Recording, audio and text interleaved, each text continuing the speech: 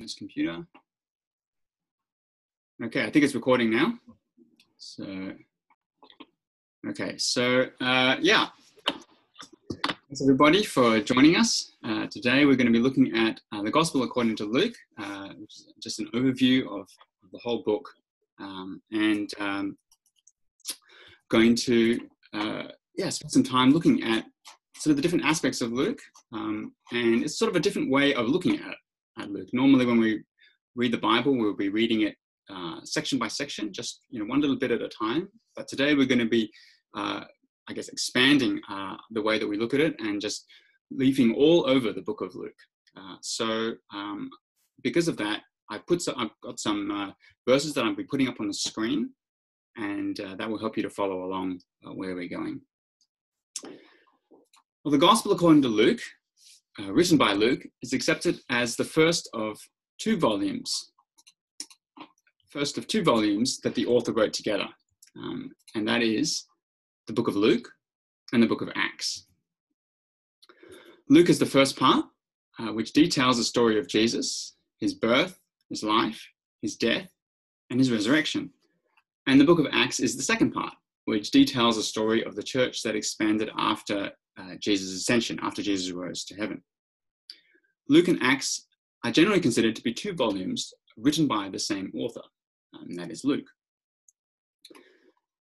How do we know that? Well, both Luke and Acts are addressed to the same person, Theophilus, and the second volume also references the first volume. Scholars have noted that there are many stylistic similarities in the language that is used in the two volumes.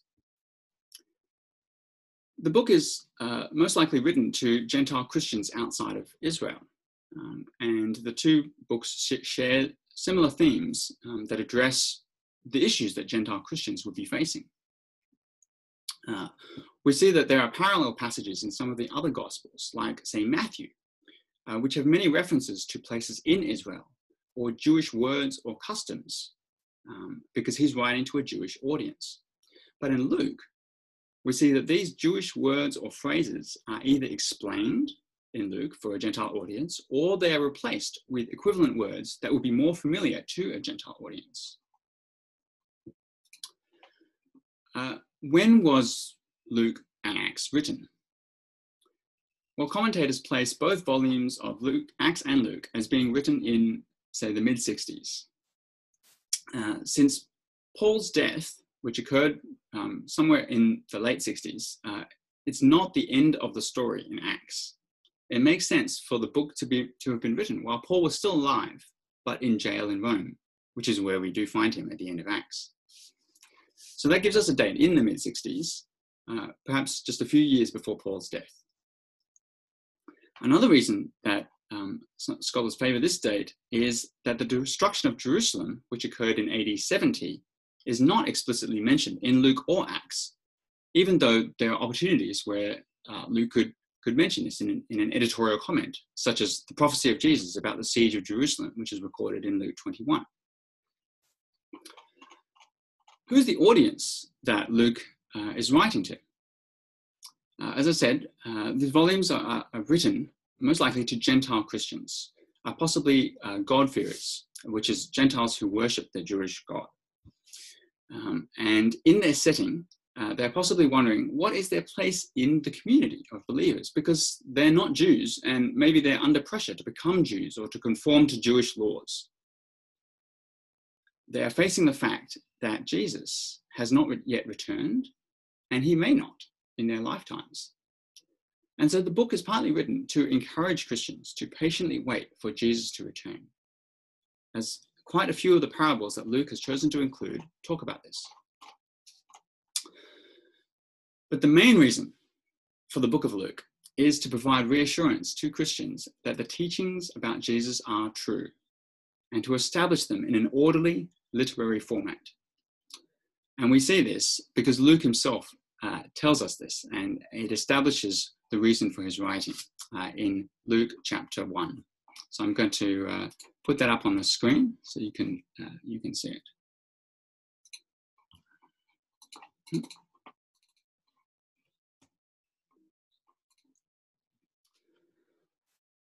In the prologue of Luke, chapter 1, the first 4 verses, he writes this: "Many have undertaken to draw up an account of the things that have been fulfilled among us, just as they were handed down to us by those who, from the first, were eyewitnesses and servants of the word. With this in mind, since I myself have carefully investigated everything from the beginning, I too decided to write an orderly account for you, most excellent Theophilus, so that you may know the certainty of the things you have been taught."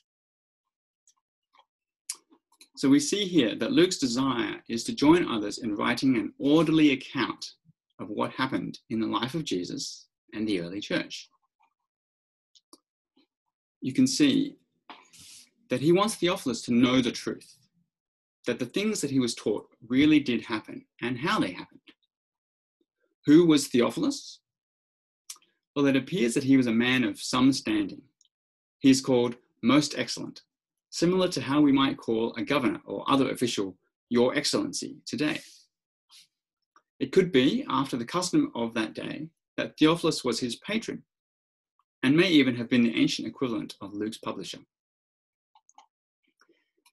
It is evident that Luke is writing for a wider audience than just one man.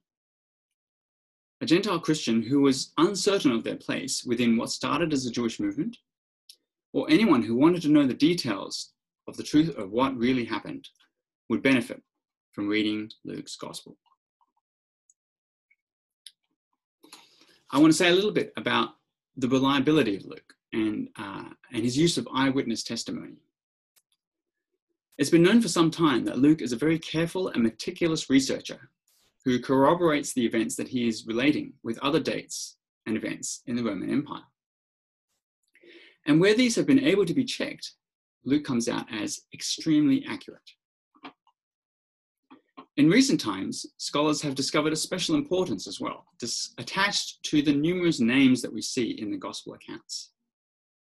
These names may, in fact, be the names of eyewitnesses that were primary sources for the authors. If we look at the stories as they are recorded, they are often written from the perspective of one of the named individuals. Think of Nicodemus meeting Jesus at night, or Peter when he denied Jesus 3 times at his trial. We see Nicodemus' confusion and Peter's grief. We are seeing the stories through their eyes. We get to see their thoughts and feelings, what happened from their perspective. A good example in Luke is that of Cleopas, who was one of the disciples who, along with another unnamed disciple, encountered the risen Jesus on the road to Emmaus. Why was Cleopas named and the other disciple unnamed? Well, as the story is written from his perspective, an obvious answer is that the story is related by Cleopas. He is the source for Luke and for this story, and that's why his name is there. And there are many other examples of these kinds of occurrences. So as we approach the book of Luke, we should be aware that he is a meticulous author and researcher, and he chased down places, names, and dates, and was concerned to go back to the eyewitnesses to find out what happened from their testimony. This gives us confidence, as Luke intended that it should, that we have the true story of the events that happened in Jesus' lifetime. Well, I'm going to give you an outline now of Luke. What is the content of Luke's gospel? It centers completely on the life story of Jesus, the circumstances of his birth, his teaching, and his works from the earliest days through to his final week in Jerusalem, and then his death and resurrection. The book of Acts afterwards picks up the story after Jesus' resurrection to record the ascension of Jesus and the birth and expansion of the early church.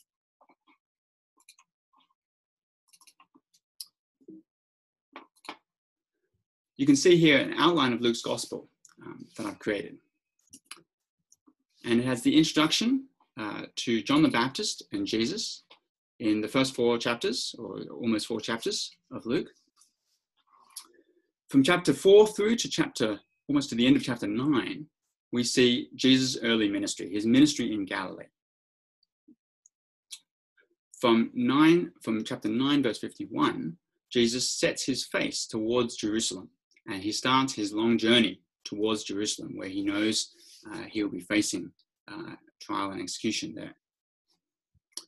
And then in chapter 19, Jesus reaches Jerusalem. And there we see the way that his teaching, his confrontation with the religious authorities there, his death, and his resurrection.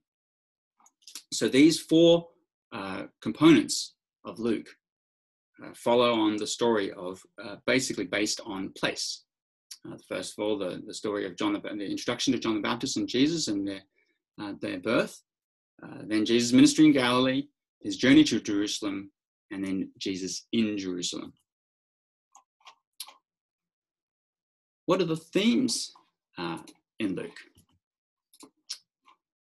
Well, we learn about Jesus' message from Luke in the very early chapters of his teaching, of his ministry in Galilee.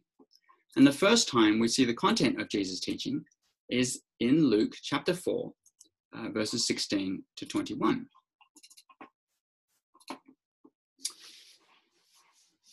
And so here we see that Jesus goes to Nazareth, and this is the place that he's been brought up, the place where he wasn't born there, but he grew up there.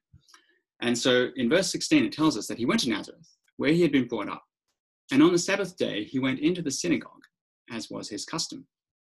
He stood up to read, and the scroll of the prophet Isaiah was handed to him.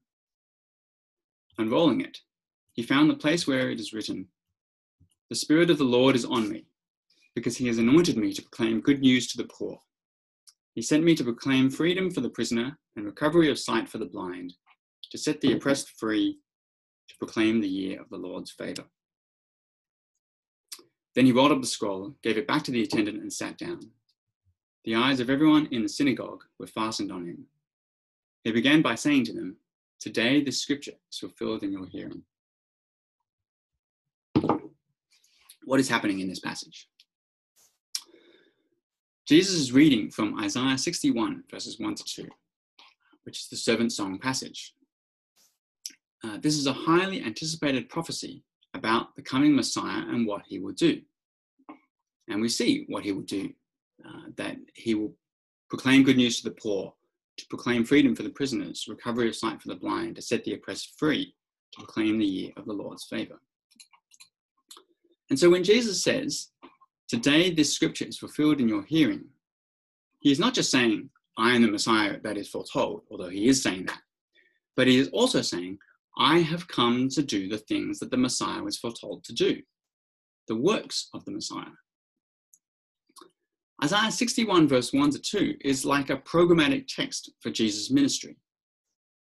If you want to know what the ministry of Jesus will look like, it's all here. From here on, all the way to Jerusalem, you will see him fulfilling this passage. This passage is very important in Luke's gospel, and we will see it referenced again in Luke chapter 7. Because in Luke chapter 7, John the Baptist, who was locked up in prison by Herod, sends messengers to Jesus to ask him, "Are you the one who was to come, or should we expect someone else?" And Jesus answers John in the words of Isaiah 61 verses 1 to 2. He says, "Go back and report to John what you have seen and heard. The blind receive sight, the lame walk, those who have leprosy are cleansed, the deaf hear, the dead are raised, and good news is proclaimed to the poor. Blessed is anyone who does not stumble on account of me." Jesus is saying, "See, I have been doing the works of the Messiah. These things that were prophesied by Isaiah are being fulfilled in Israel today. The blind receive sight, the lame walk, those who have leprosy are cleansed, and so on. These are the things that you should expect to see the Messiah do when he comes. And if you see them, you know that the Messiah has come." Well, we'll see more of the content of Luke's message about Jesus' message in these early chapters. And the core of Jesus' message, as he goes around and teaching and preaching, is the gospel. That is the good news and the forgiveness of sins. Jesus summarizes his own message in Luke chapter 4, verse 43, when he says, I must proclaim the good news about the kingdom of God. I'm just going to put that up as well. So there are three verses that I've got here. Chapter 4, verse 43, chapter 5, verse 20, and chapter 5, verse 32, all early in Jesus' ministry, where he proclaims, shows you what he is teaching about. And when he says, I must proclaim the good news about the kingdom of God, that word good news is also the word gospel that you might have in your translations. And that word gospel is like an announcement, a heraldic announcement, the kind of announcement that is known in the ancient world when a new ruler is crowned or a great victory over the enemy is declared. In the case of Jesus, it's both. Jesus, a new ruler, is bringing a new kingdom, the kingdom of God, that will reign victorious over sin. And so it's the good news about the kingdom of God. And because this kingdom will reign victorious over sin, this is why Jesus routinely declares forgiveness of sins for those who come to him in faith, as we see in chapter 5, where we see the paralyzed man that is brought in by his friends, lowered down. And when Jesus sees the faith of the friends and the paralyzed man, he says to him, your sins are forgiven. This leads to a sharp response from the scribes and the Pharisees, who see this as blasphemy. But Jesus proves his authority to forgive sins by healing the man's condition, showing that God is with him. But forgiveness also involves repentance. And Jesus calls for repentance, for people to turn away from their sins. And as a summary of his own message, Jesus says to the Pharisees and to those who are around him, I have not come to call the righteous, but sinners to repentance. That's why he's here.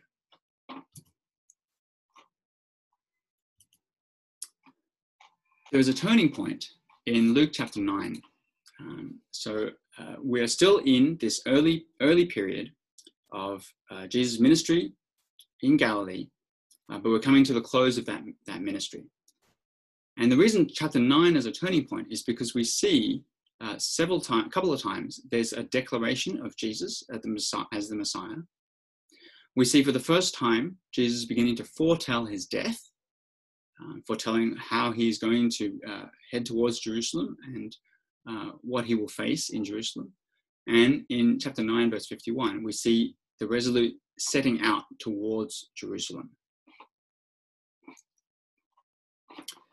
In these early chapters, we see that there is conflict between Jesus and the religious leaders, that Jesus' message and his actions bring him into conflict with the religious leaders. And this conflict centers over a couple of key issues. First of all, who can forgive sins, as we've already seen in Luke chapter 5. Secondly, the issue of Sabbath regulations. And thirdly, the issue of eating with sinners and spending time with sinners and tax collectors. We've already looked at the question of who can forgive sins and the opposition that arose. That was in chapter 5. But in chapter 6, we see that the question of Sabbath regulations starts to come up again and again. When Jesus heals on the Sabbath, the Pharisees and teachers of the law, they see that as a violation of the Sabbath. But Jesus questions that and challenges that. And he says, isn't the Sabbath for healing, for restoration, and for loving our neighbor? And so he continues to push on this point, and he will continue to do things like heal on the Sabbath, to push back the religious leaders that their view of the Sabbath is too small. At the same time, we also see that the opposition of the leaders intensifies over these early chapters, and that Jesus, he talks about an unresponsive generation, that as a whole, this generation is not responding in the way that Jesus hoped for, or that he's looking for. In the second part of Jesus' ministry, from chapter 9 through to chapter 19, which is traveling along the road to Jerusalem, Jesus continues to confront the religious leaders over the Sabbath. In Luke 14, he will continue to do that. And in Luke 15, they will challenge him over eating with sinners and tax collectors. And that's where we'll see him address some of those issues as well. This confrontation along the road to Jerusalem will continue until he reaches Jerusalem, and then this confrontation reaches a head in Jerusalem. In Luke chapter 20, the whole chapter is basically Jesus confronting the religious leaders and different parties of religious leaders. The chief priests, the Sadducees, lawyers, and so on will come to him and ask him questions. And Jesus answers each one well, so well, in fact, that each party is silenced as they can no longer find anything to question Jesus. They brought their hardest questions to him, and Jesus has answered them. At this point, Jesus turns the table on them and asks them some hard questions in return. And so there are 5 rounds of questions in this chapter, and that's Luke chapter 20. It's well worth reading it as a whole to see the way that Jesus first defends himself, but then takes the attack to his opponents. But let's return to the second part of Luke, which is the road to Jerusalem. So the second part of Luke's ministry is actually the third section that I mentioned before, the road to Jerusalem, encounters with Jesus.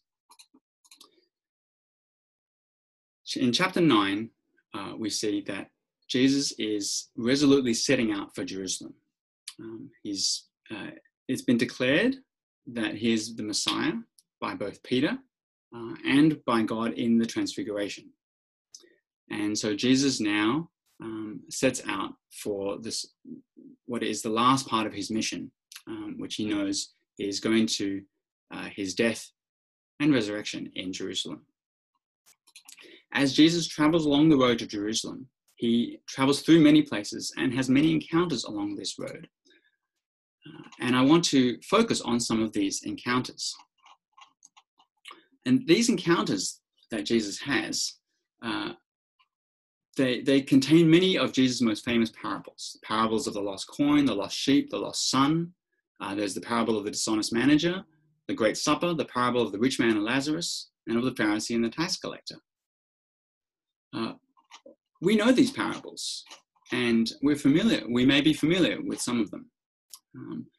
And yet it's very important for us to think about the context that Jesus is speaking these parables into. First of all, the overall context that Jesus is on a journey towards Jerusalem, towards his own death. But also the immediate context of each parable, that is, who is he speaking them to? It's worthwhile to pay attention to the setting that Jesus is in and who he's addressing. Because the question that Luke asks us is, who do we find ourselves identifying with? What is the audience that Jesus is speaking to? And are we identifying with them? Will we be like the Pharisees and tax collectors, the Pharisees and the religious leaders rejecting Jesus? Or will we be like those who responded in faith and repentance?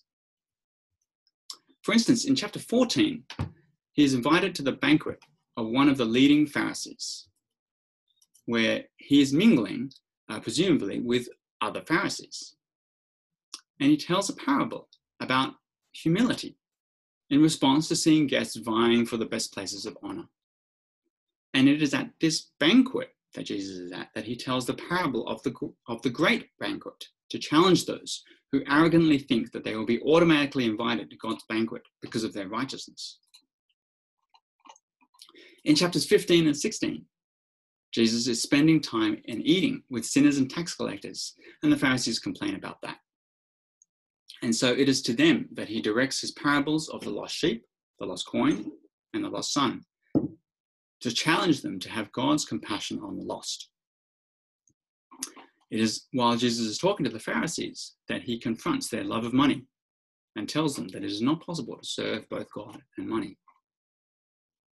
So these are the settings in which we see Jesus' parables, and it helps us to understand why Jesus spoke these parables and what is the point of these parables as well. In chapters 17 to 19, Jesus is back on the road, followed by the crowd and together with his disciples. And he continues to have multiple encounters with different groups. And as we read these encounters, then it's also important to pay attention to the links between these stories. For instance, back in chapter 14, as I mentioned, Jesus told this parable about who will be invited to the great banquet of God. So the question of who can enter the kingdom of God is a question that has been raised. The Pharisees naturally assumed that they are the ones to enter the kingdom of God. But Jesus undercuts that assumption and says, no, rather it's the poor, the blind, the lame, the sinners, and the outcasts who God invites. This topic comes up again in Luke chapter 18. People are bringing little children to Jesus, and the disciples are shooing them away. But Jesus intervenes, and he says to them, let the little children come to me, and don't stop them, because the kingdom of God belongs to such as these. I tell you, whoever does not welcome the kingdom of God like a little child will never enter it. So we see that we must enter the kingdom like a little child, open, welcoming, trusting. The opposite of a little child is the person with great wealth and power, someone who has great self-confidence, someone who is proud, self-reliant, someone wealthy enough to buy privilege. And we meet that person in the very next verse, in the person of the rich young ruler. Despite having everything, or more precisely because he has everything, he is not able to enter the kingdom of God and walks away sad. He is the opposite to a little child, a rich person who has great trouble entering the kingdom of God. And afterwards, Jesus says that it is virtually impossible. It is easier for a camel to go through the eye of a needle than for a rich man to enter the kingdom of God. One chapter later, and we meet Zacchaeus, a rich man who by the end of his story enters the kingdom of God. How is that possible? Well, as Jesus says, not with man, but with God. Jesus comes to Jericho as he is still journeying towards Jerusalem. And Zacchaeus, a grown man, climbs a tree in his enthusiasm and eagerness to see Jesus. Jesus stops under the tree and addresses him and comes and stays at his house and then declares that salvation has come to him. In Australia, where I grew up, I climbed a lot of trees as a young boy. In fact, all the way through to my teenage years. But that's not something that I've done in a really long time, since I became an adult. Do you see the link between these stories? Zacchaeus, in his eagerness to see Jesus, becomes like a little child. Climbing trees is not generally something that adults do. Zacchaeus is a rich man and a chief tax collector, but that's not how he enters the kingdom of God. Zacchaeus enters the kingdom of God not as a rich man, but like a little child. So how do we respond to Jesus?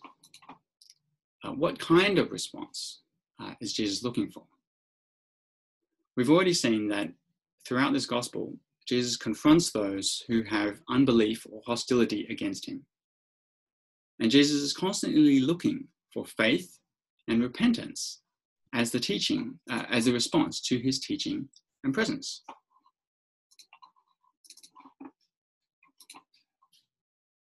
When it comes to responding to Jesus, there are three models in Luke that I want to draw your attention to. The first is the centurion.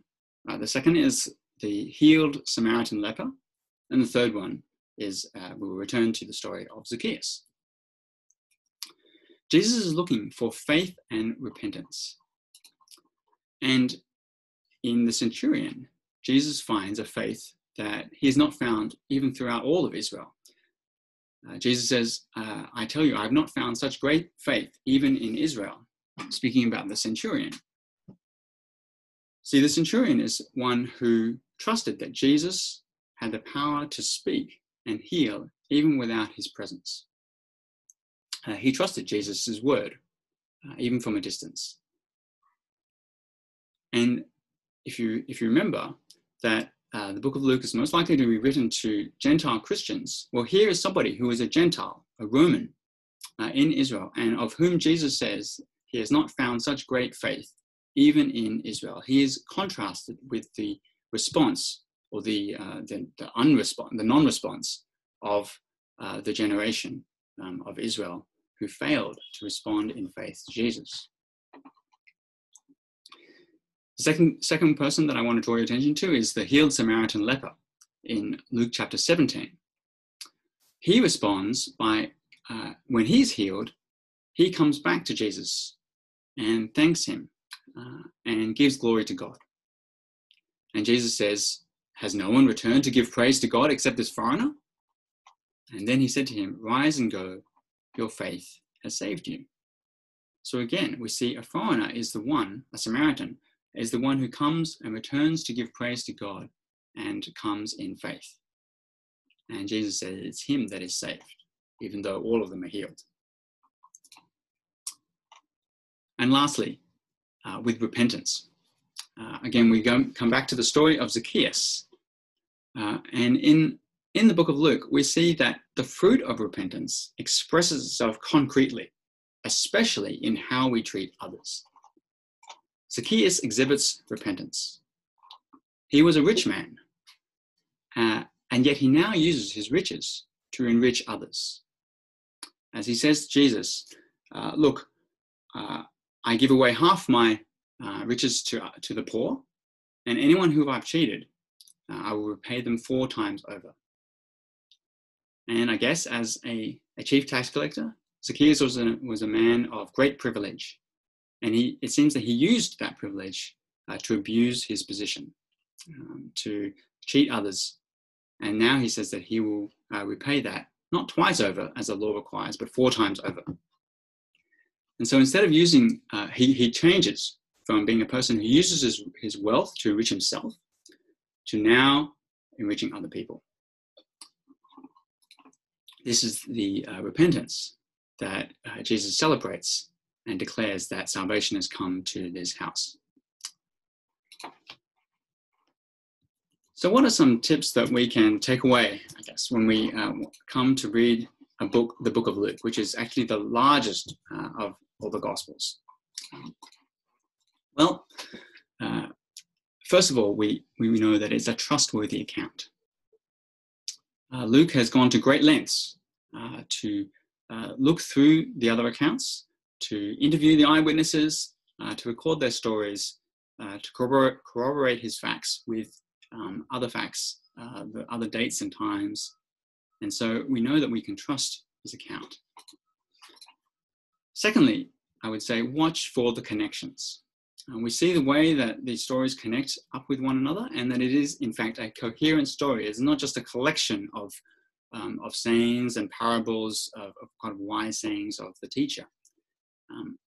There is an overall movement of Jesus from Galilee to Jerusalem that informs the rest of the stories and the parables and what he's doing.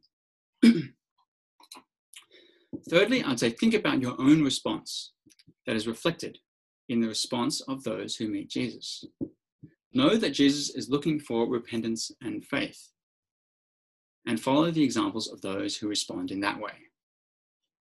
Don't be like the Pharisees and the religious leaders who found ways to be offended by Jesus, who continued to question Jesus, but instead follow the examples of the centurion, of the healed Samaritan leper, of Zacchaeus, and respond in faith, in thanksgiving, and repentance. Let's pray as we close up here and ask for this, for us to respond in the way that Jesus is looking for.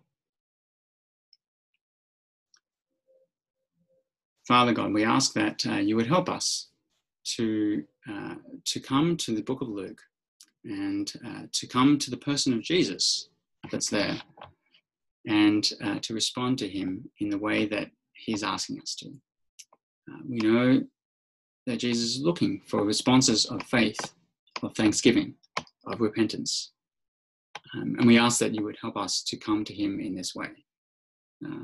Help us to see Jesus for who he truly is, the Messiah, your chosen Son, and to change our lives, to turn our lives, so that we would be able to trust in him, have faith in him, to trust in him as our Lord and our Savior, and to put our lives at his feet, at his service.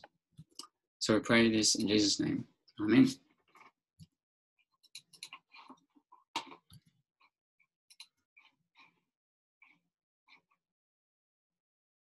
Back over to you, Sam. You stopped recording? Have you stopped recording? Let me stop.